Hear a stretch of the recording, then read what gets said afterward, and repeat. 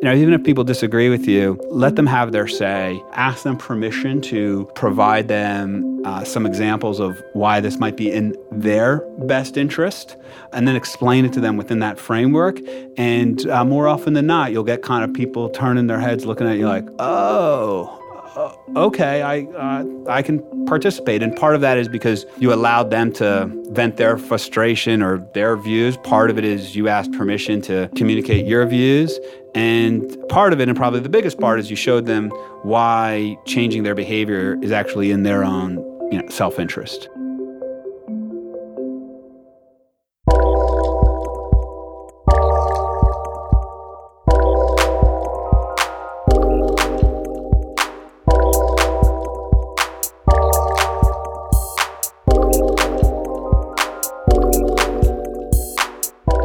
This is Groundbreakers, a show about social entrepreneurs and the innovation they lead.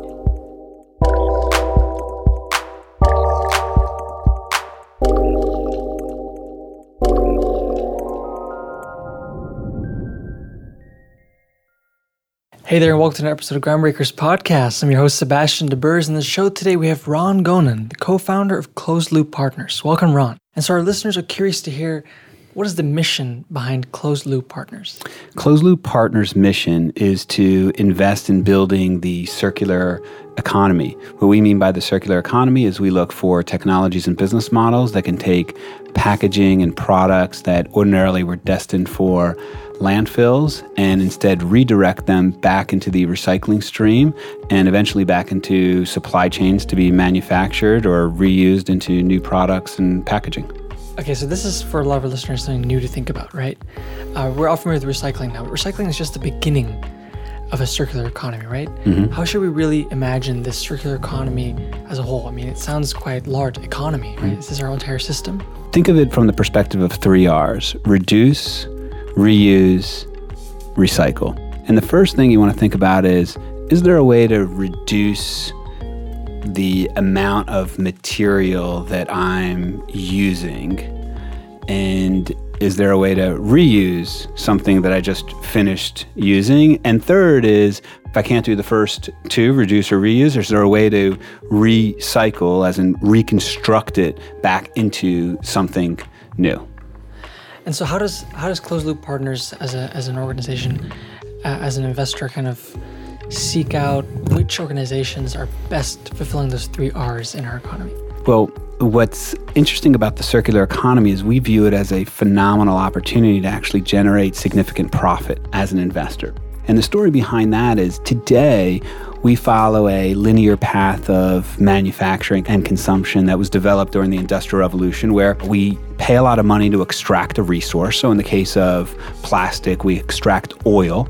We spend a lot of money processing that oil into plastic.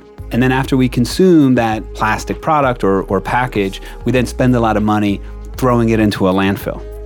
And we think that there's a better, more efficient, more profitable economic model where you may extract once, but after you've extracted one time, you continually reuse that package or product. So that's one thing that we look for.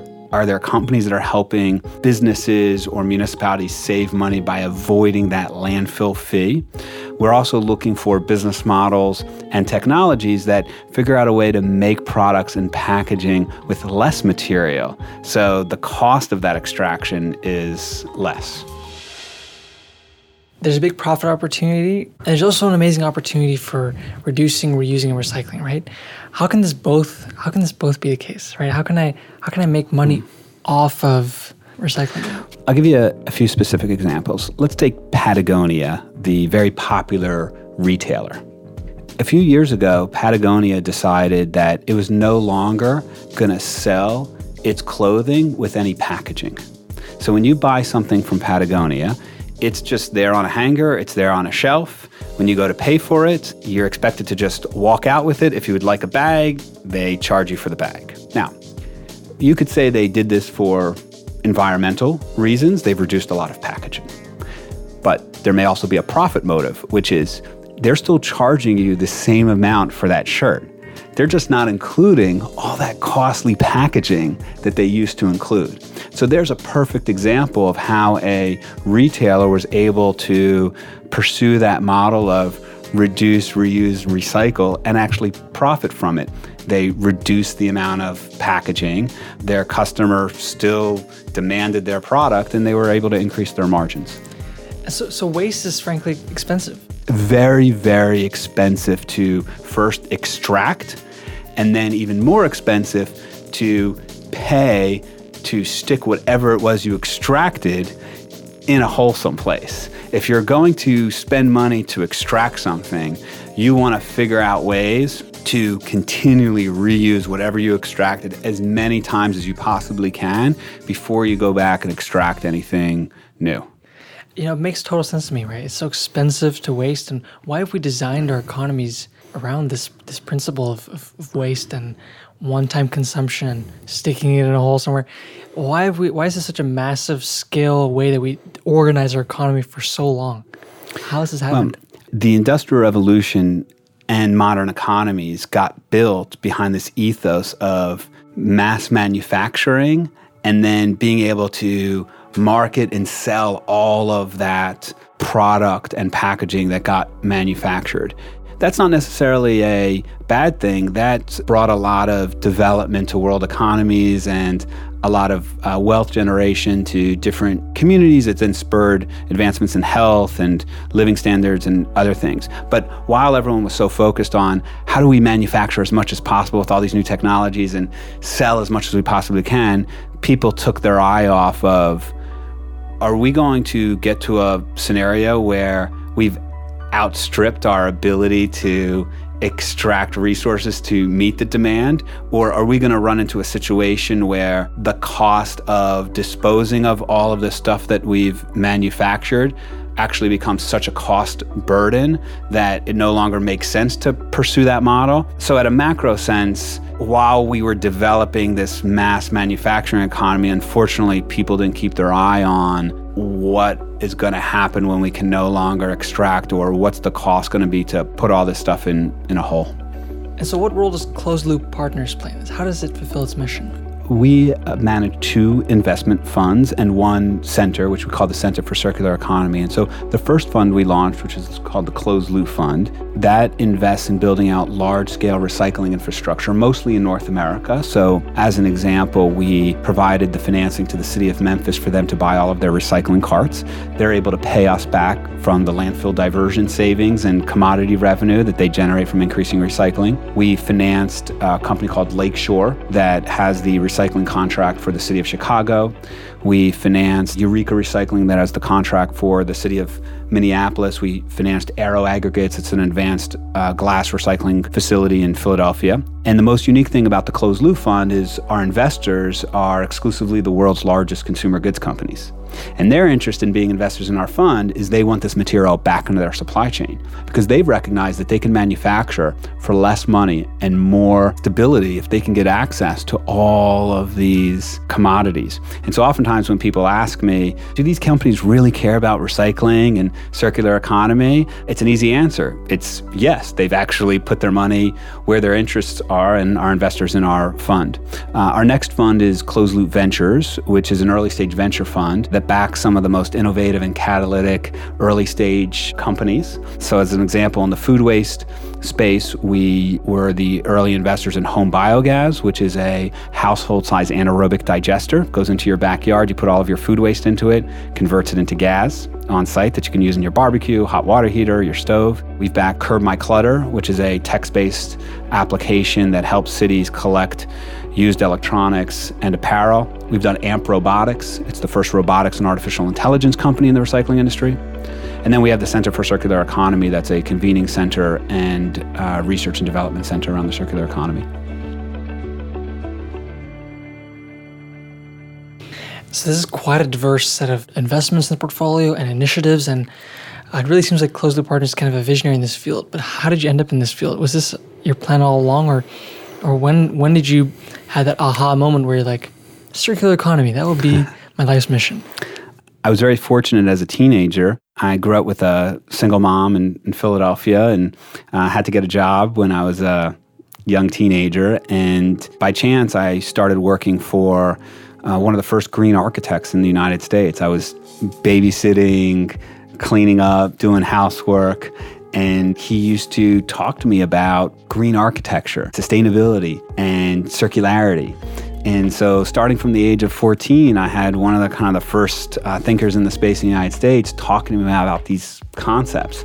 It just, from day one, always made sense, number one. Number two is I admired his ethics and his ethos and his vision. And so I think as just a young man, idolized his approach to life and wanted to emulate that in my own way. And that was really the seed for my interest in the space. And then business opportunity after business opportunity, I pursued and developed different ventures in the space. And so very young age already, age 14, huh? Yeah, age 14, I started working with Paul Macht was his name, and very fortunate to get exposed to a lot of these topics and concepts. And sometimes people come to me and say, oh, how did you come up with this venture? Or, you have this idea in this space, and it's such a nascent space, and where do you come up with these things? And I oftentimes tell them, I've been thinking about this for 25 years. It's just, the timing is right, but there's a lot of work and a lot of thinking that's gone into a lot of these ventures and concepts. And also, I oftentimes feel like I'm standing on the shoulders of giants because there's a lot of people in the 70s and the 80s and the 90s and the early 2000s that were real leaders in this space and doing a lot of this before there was terminology behind it or a big impact investing movement behind it. And I learned a lot from watching them. And so what about your own reducing, reusing, and recycling behaviors? How should we imagine your house or your own consumption?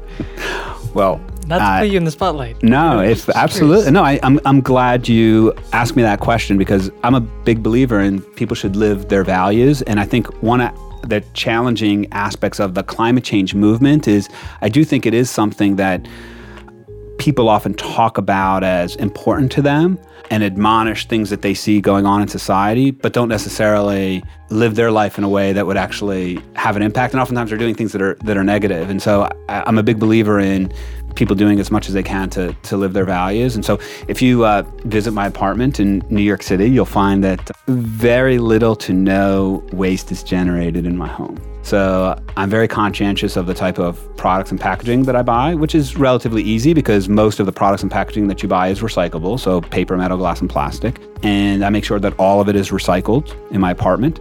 All of my food waste I keep in a small metallic compost bin that I then take to the green market twice a week. That's only a few blocks from me, so very easy to do. And any used electronics or apparel I have, I also make sure gets recycled in New York City's local recycling program. I find that all very easy to do. I have lots of guests that come stay with me from all over the world, friends and family. Sometimes I see the consternation of their face where I say, welcome to my apartment on the Upper West Side. Enjoy New York City. There's one caveat. Here are the rules around products and packaging. And at first people are sort of like, wow. But a few days into it, they both realize how easy it is and how good they feel about doing it the right way. Right. Easy to do. Interesting. Yeah, because I'm trying to feel a little self-aware of my own behaviors, and I'm sure some listeners are too. But Ron tests. It's not that difficult. It's not that difficult. It's not that difficult at all.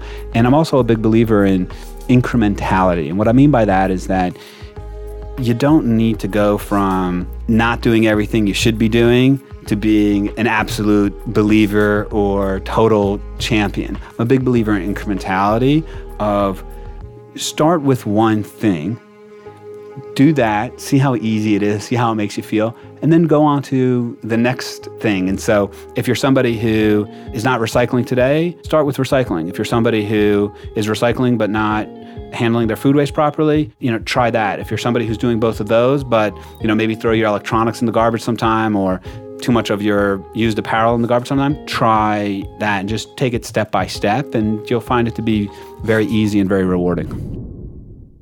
So we're sitting here in New York City, right? This is very finance heavy. This is the capitalist center of the world, right? How have you found what to me sounds so many unlikely allies? Maybe I'm just biased, but how have you found so many people to join this movement? That you've started with Closed Loop Partners. How have you found these people to become part of this mission? It's just very interesting. Well, it's interesting to hear you say that. I appreciate you saying that because I still feel like we're very, very small and have such a long way to go. So I appreciate hearing the question about how have you gotten all these people to join you. And I would sum that up by stating that a lot of people are starting to see the pure economic value in circularity and a circular economy.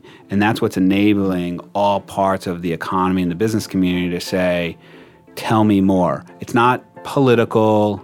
It's not a cultural thing. It's starting to become, is there a better way to manufacture this product that, yes, is more sustainable and more environmentally conscious, but is actually a more profitable way of doing it? And once that communication starts getting out, lots of people start to pop up their head and say, hey, tell me more about that. We explained kind of in big terms circular economy, but there's a little bit more to understand, because why is it a circle, for example, right? Sure. So let's visualize it. What we mean by the circular economy is if you think about how things are generally manufactured and used and then disposed of today is a commodity is extracted. Let's use oil in the case of plastic, since that's what plastic is made from. Then refined, manufactured into a product. When someone finishes using that product, it goes to a landfill, and then you start that process all over again. And that's a linear process. We think there's a better way of doing things, which is called the circular economy, which is you may extract one time, but after you extract that one time, you then continually reuse that commodity. And the best visual for that is a circle. You sell it. Once the consumer is done using it, they recycle it. The recyclers reuse that material to make a new product. That new product is now resold back to that consumer, and we have that process start again and again and again. And that is both great for the environment and a great way for businesses to actually significantly increase margins and for cities to save a lot of money. You've already shared a couple of ventures that are very exciting things. Any more like personal stories of individuals that caught on? So a funny but very meaningful story that I like to tell about changing hearts and minds is when I was running New York City's recycling programs under Mayor Bloomberg.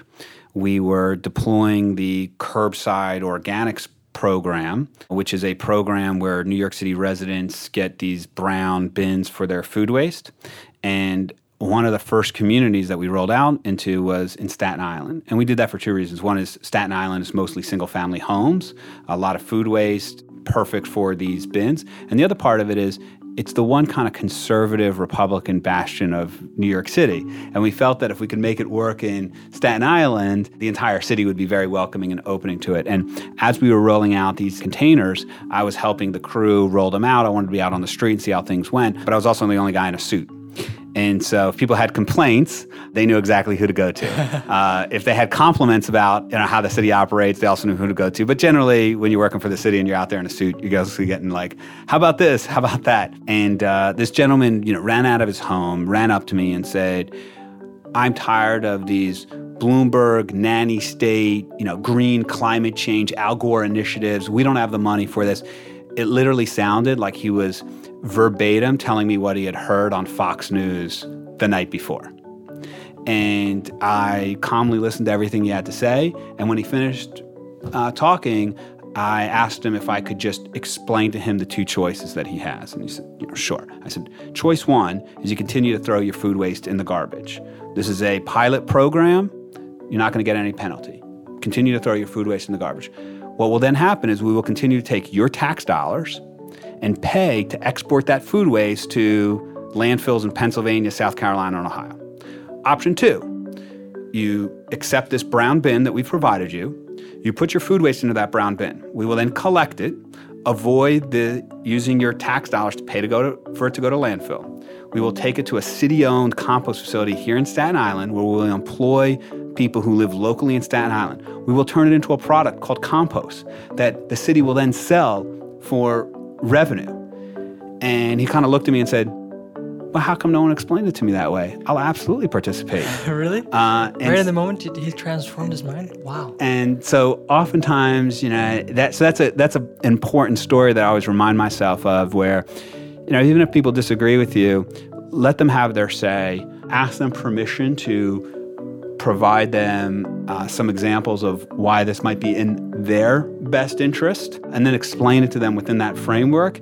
And more often than not, you'll get kind of people turning their heads looking at you like, oh, okay, I can participate. And part of that is because you allowed them to vent their frustration or their views. Part of it is you asked permission to communicate your views. And part of it, and probably the biggest part, is you showed them why changing their behavior is actually in their own, self-interest.